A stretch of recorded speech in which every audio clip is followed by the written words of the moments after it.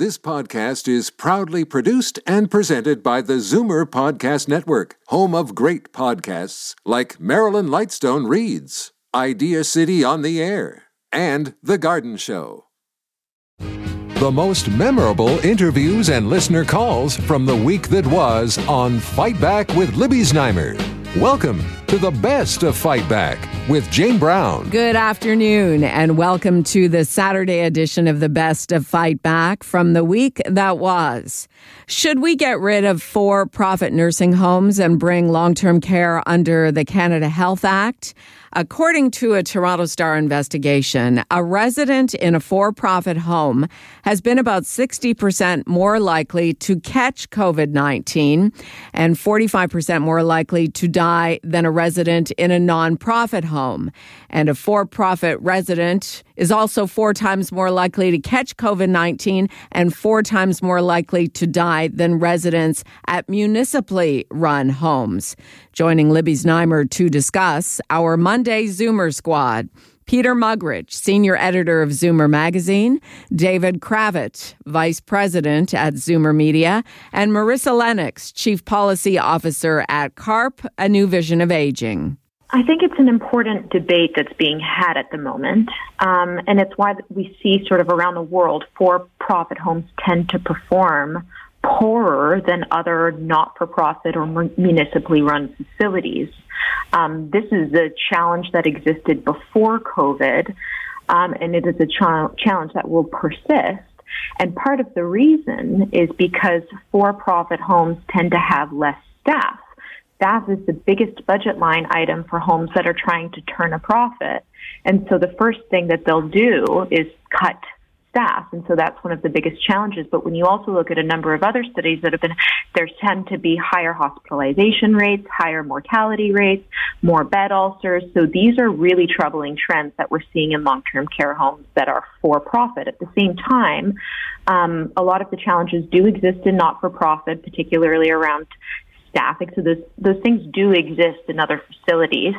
And we do need to appreciate and understand that to build new long-term care homes, these are $40 million projects. So if the private sector doesn't step in to build these facilities, that's something that the government will allocate funding towards. So I think, from our perspective, so in the absence of changing the system, how do we work with the system that we have to ensure that people are receiving better care right across the board? David, should we change the system? I mean, this is really, it's just in the last week or so, but that seems to be the question. Well, I echo a little bit of what Marissa says. I think that if the model becomes performance-based rather than ownership-based, we'll get a better outcome, because if you suddenly say there can't be for-profit, what do you do with the existing ones? How do you meet the increased demand? Before COVID even came along, we had the Minister of Health and Doug Ford both talking about ending hallway medicine by providing more long-term care beds. Where are they going to come from? What do you do with the people living in a for-profit home now? Where do you move them to? So if you keep the focus on ideologically, we like for-profit, we hate for-profit, I think that's a dead end. If you say every long-term care facility must meet these requirements, A, B, C, D, and then let the ownership structure fall where it may, I think that will lead to better outcomes.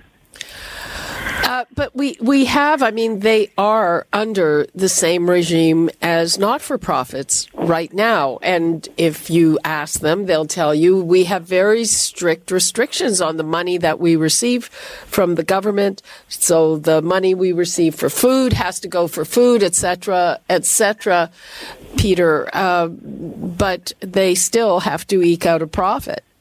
Yeah, and they generally take their profit by reducing staff levels. And the thing to realize about this Star article, though, is the story isn't finished on outbreaks yet. And the data we're getting now is a little bit what they call loose. It's drawing a picture, but it's not drawing a complete picture. And I think we're going to have to wait until the end of it to have a clear picture on how, the for-profits did against the nonprofits. So, like right now, it looks pretty stark, but the it's still ongoing, and it will be ongoing for a while now. So I don't think we should draw any firm conclusions yet from the Star article.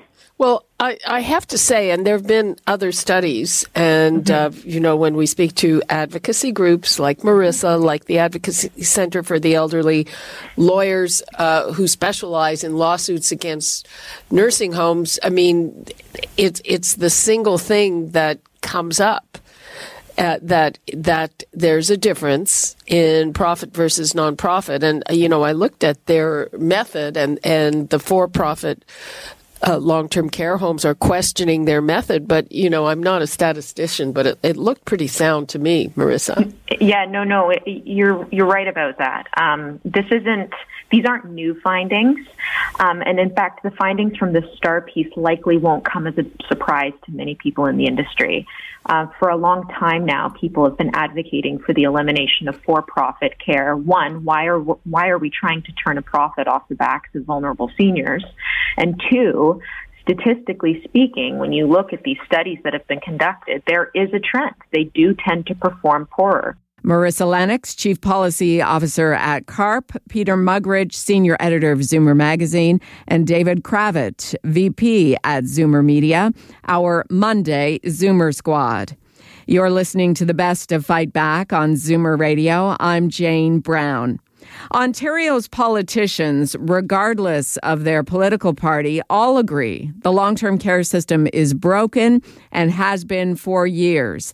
But they are not in agreement on what's necessary for a fix and what should have been done before the COVID-19 crisis began.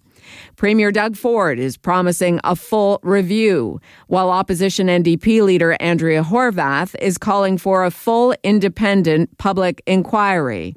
Libby spoke with the NDP leader about this on Tuesday.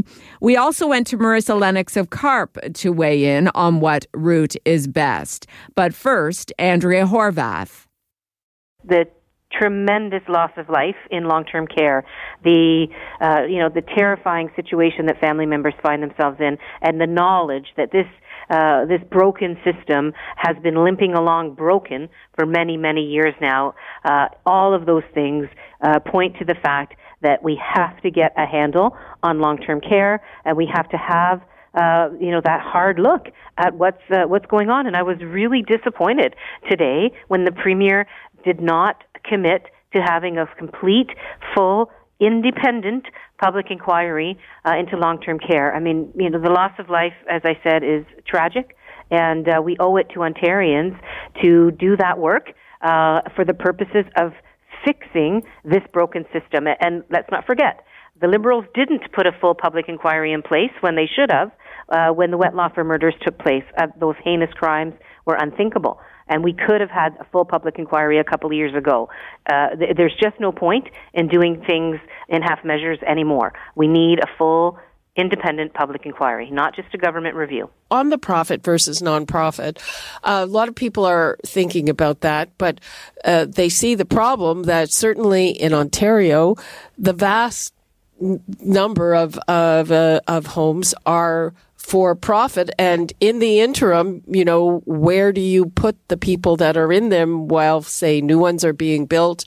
Do you expect the government to buy them? I mean, that's kind of the issue, is what do you do with the people who are there in the interim? Well, I mean, it's not a matter of getting rid of the existing stock and moving people out. It's a matter of how those homes are operated and managed. When we have a premier who's prepared to spend untold millions of dollars to shut down private companies like green energy companies that he didn't like, then, everybody says, well, he won the mandate to do that.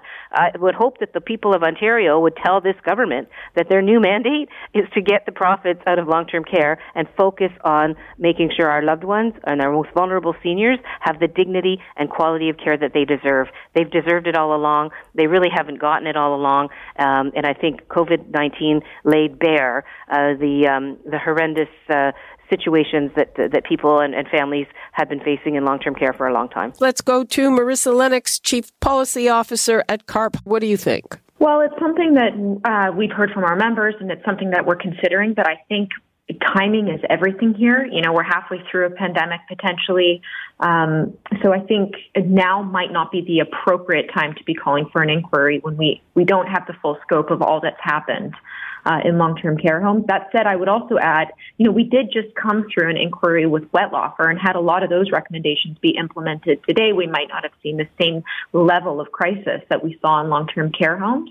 So the thing about inquiries, they're good and they're robust. And what came out of the Wetlaufer inquiry was 91 recommendations, and it's good, but they take time, and we need urgent action now.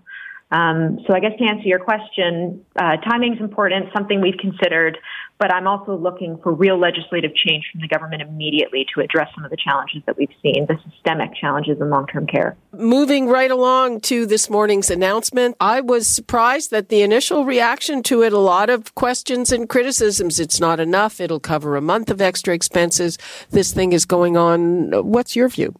It's not insignificant, $500. It'll help cope with the imminent crisis of grocery delivery and maybe some additional co-payments. The challenge is that it's not long-term, and it's unclear how long this will last. Remember, seniors have been impacted by, as I mentioned, an increase in delivery fees on groceries, prescription medication fees, because some provinces have moved to limit prescription supplies to 30 days.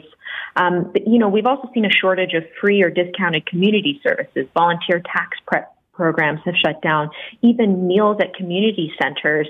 I read recently that 40% of food banks in Ontario were closed due to physical distancing restrictions and also a shortage of volunteers. So it's unclear how long this is going to last for. So I think, the $500, it's welcome, but it's certainly not a long-term, even medium-term solution. What would you like to leave us with on this? Yeah, I think, from our perspective, we're pleased to see the government take action, better late than never, but would urge the government to really do more around the retirement security crisis that has been caused by COVID-19. Marissa Lennox, Chief Policy Officer of CARP, commenting on the federal government's move to compensate older Canadians during the pandemic, along with NDP leader Andrea Horwath, and her call for an independent public inquiry into the devastation caused by COVID-19 in long-term care. You're listening to the best of Fight Back. I'm Jane Brown. For weeks, advocates for older Canadians have been complaining that seniors were left off of the long list of groups that have received emergency aid from Ottawa during the COVID-19 pandemic. On Tuesday, Federal Seniors Minister Deb Schultz announced a one-time tax-free payment of $300 for everyone who is eligible for old age security, and an additional $200 for those who also get the guaranteed income supplement. Another $20 million was announced for the New Horizons for Seniors program, which funds various community projects. Libby Znaimer was joined by Fight Back's Tuesday strategy panel to discuss the announcement. John Capobianco, Senior Vice President and Senior Partner, Fleischman Hillard High Road, Charles Bird, Managing Principal of Earnscliffe Strategy Group in Toronto, and Karen Stins, former Toronto City Councillor and current CEO of Variety Village. I would imagine that some seniors that are have the benefit of family supports or community supports, this will be enough. But for others, again, they'll need more. So it's a difficult issue to tackle. I think it's a good first step, and hopefully out of this becomes a discussion about who does need more and how do we make sure that those needs are met. It's difficult with a blanket policy to make sure that you're getting everyone's needs met. Charles, is that enough, what the government is doing? No, I think you've summed up the situation, and I think CARP deserves a big shout-out for its continuing advocacy at what's, obviously a critical time for seniors. And, they've identified that there are increased costs of living as a result of the virus, because of grocery premiums and delivery fees and because of increases in prescription medicine fees. And so a big shout out to Marissa Lennox and all the great work that CARP is doing in that regard. This new program is worth $2.5 billion, and it's expected to help 6.7 million older Canadians. It's also very targeted to those who need the money right now, which is to say folks who qualify for the old age security premium will be eligible for a one-time tax-free payment of $300, and those eligible for the guaranteed income supplement will get an extra $200 on top of that to a maximum of $500. Is it enough in the longer term? No, I'm not sure it is. But, you know, the approach of the government has not been to wave a magic wand and to decide, okay, you're getting this, you're getting this, you're getting this, everything's done. The government is taking a very, very measured, responsive approach and essentially doing these things in real time as needs emerge. And I think that's the responsible way of doing things. And it may be, if, you know, the pandemic continues at its current breadth and in terms of its impacts, it may be that we will have to see another round of similar funding in the weeks or months ahead. John, do you have any other thoughts on that payment? Well, I think it's good news for sure, but I also hasten to say that it might be too little, too late in some respects, and maybe never too late. It's better late than never. But this is an issue, especially around seniors, that the Prime Minister has been saying from the get-go that during this COVID pandemic that the seniors would be the most vulnerable and the most hard hit. And the fact that we're 2 months into it, and he made this announcement, is a bit concerning in some ways. And I think it obviously, given all the discussions we've had with seniors in the long-term care facilities and what we've been seeing going on there, that the pressure was mounting for him to make an announcement on seniors, because I know that he's had questions about this in his daily scrums for some time, and things were coming. So, look, I'm glad that it came. It is an announcement that's going to help the vulnerable and the seniors. And I do think, though, that, some of the issues that he needs to address are something that he's talked about even during an election campaign, when he's talked about increasing old age security and increasing and adding to the CPP, the Canada Pension Plan. Those are issues that he's made during election campaigns that have yet to materialize. So, I think that this will at least get the debate started, quite frankly, Libby, on how much and how much more further he can go in supporting seniors at a time when they are vulnerable. Karen, what do you think? Well, I think, in light of how hard the long-term care facilities have been hit, I think there is a natural desire for the federal government to want to come in with some national standards around care. And but I think it's also fair to say it's hit Ontario and Quebec much more acutely than some of the other provinces. So there's that tendency to want to step in and fix something that you see as broken.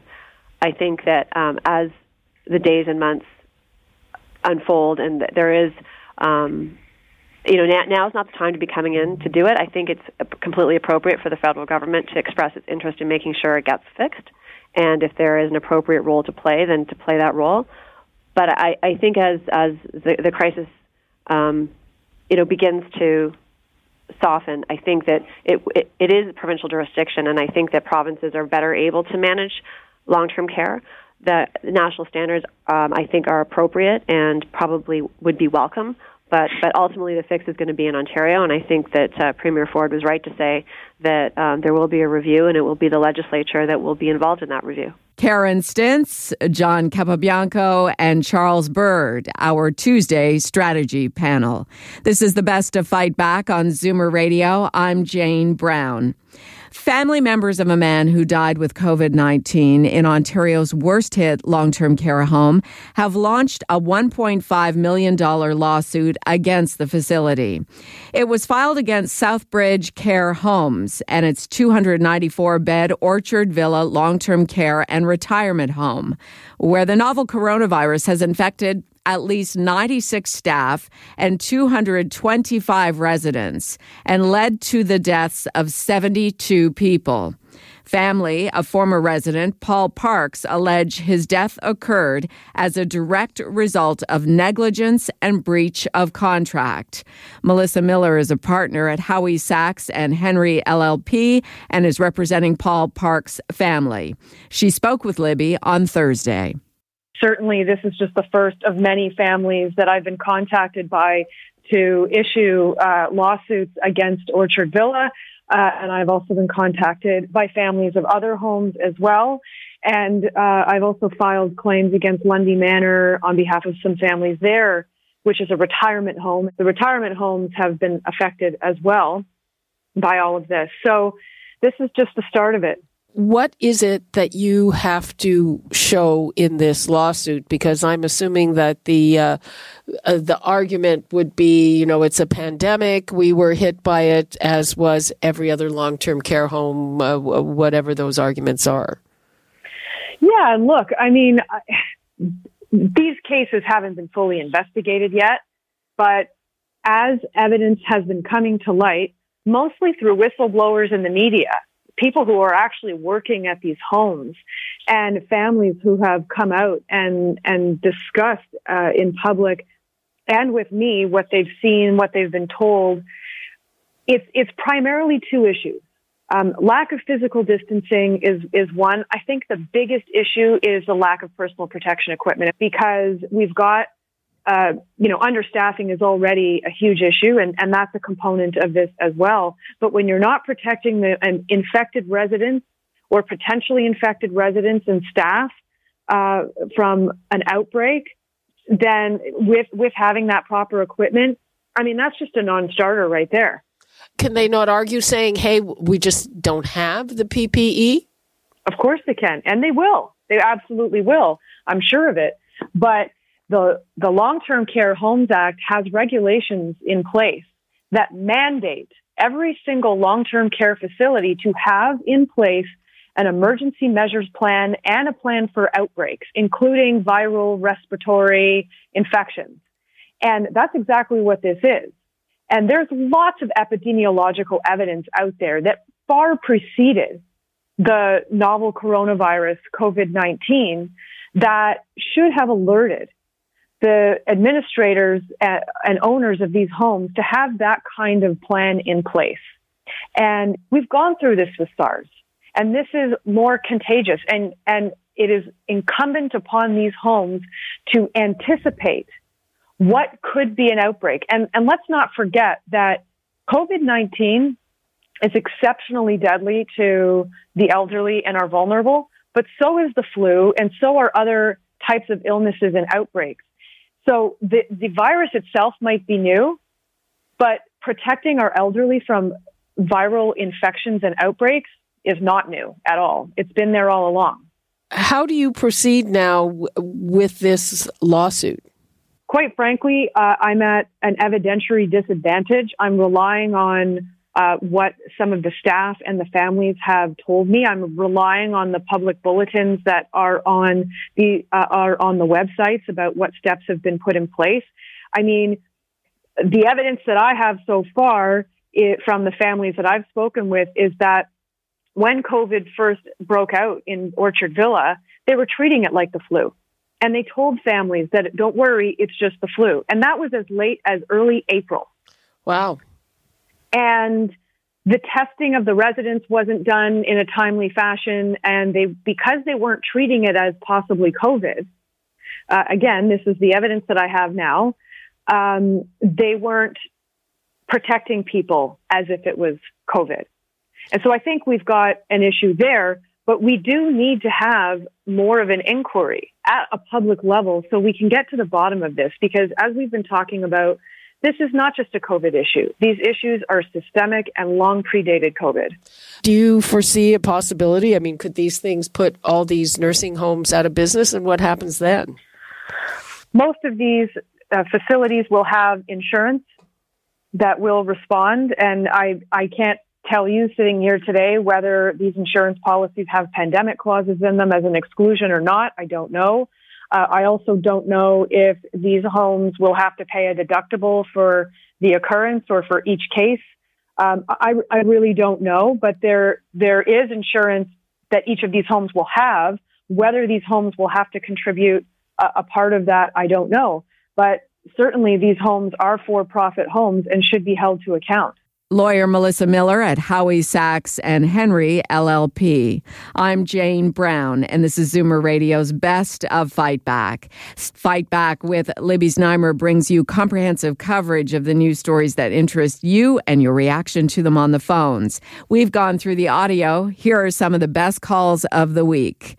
June in Welland phoned to talk about her personal experience in not-for-profit nursing homes. One thing different between long-term care non-for-profits as compared to for-profits, I'm on a board of a non-for-profit, is that we have the ability to fundraise, and we can get donations that help us to purchase a lot of items and help with a lot of things in the homes that obviously a for-profit cannot do. And that makes a big difference in what we provide in care for our patients as far as things we can provide for them. And now, Fight Back's Knockout Call of the Week. There were a lot of great calls this week, but the winner of the Fight Back Knockout Call of the Week comes from Patricia in Ajax, who phoned with her view of COVID-19 in long-term care as one of the founders of the Advocacy Center for the Elderly. My view is that there needs to be a full public inquiry, and it needs to be an investigative inquiry, and it needs to have a very broad mandate. And I also believe that there need to be police investigations into what's occurred in long-term care. If you read the inspection reports, it certainly raises questions about whether criminal acts have taken place. And I think police should be asked to start with those inspection reports. The other thing that's not appropriate is that the Ford government totally reduced the number of inspections, resident quality inspections that were taking place. Those are the comprehensive inspections that we actually need. And we need a strengthened inspection branch, not a weakened one. And quite frankly, we shouldn't be institutionalizing this number of older adults anyway. That does it for today's Best of Fight Back on Zoomer Radio. If you'd like to qualify for the Fight Back Knockout Call of the Week, phone us noon to 1 weekdays. Or if you have a comment, email us at fightback@zoomer.ca. Follow us on Twitter at FightbackLibby and have your say anytime on our Fight Back voicemail at 416-367-9636. 416-367-9636. I'm Jane Brown. Join me again at the same time tomorrow when we'll round up the rest of the Best of Fight Back. The Best of Fight Back is produced by Jane Brown, Justin Eacock, and Zeev Hadi, with technical production by Kelly Robotham. Executive producer, Moses Znaimer. You're listening to an exclusive podcast of Fight Back on Zoomer Radio. Heard weekdays from noon to 1. You're listening to an exclusive podcast of Fight Back on Zoomer Radio.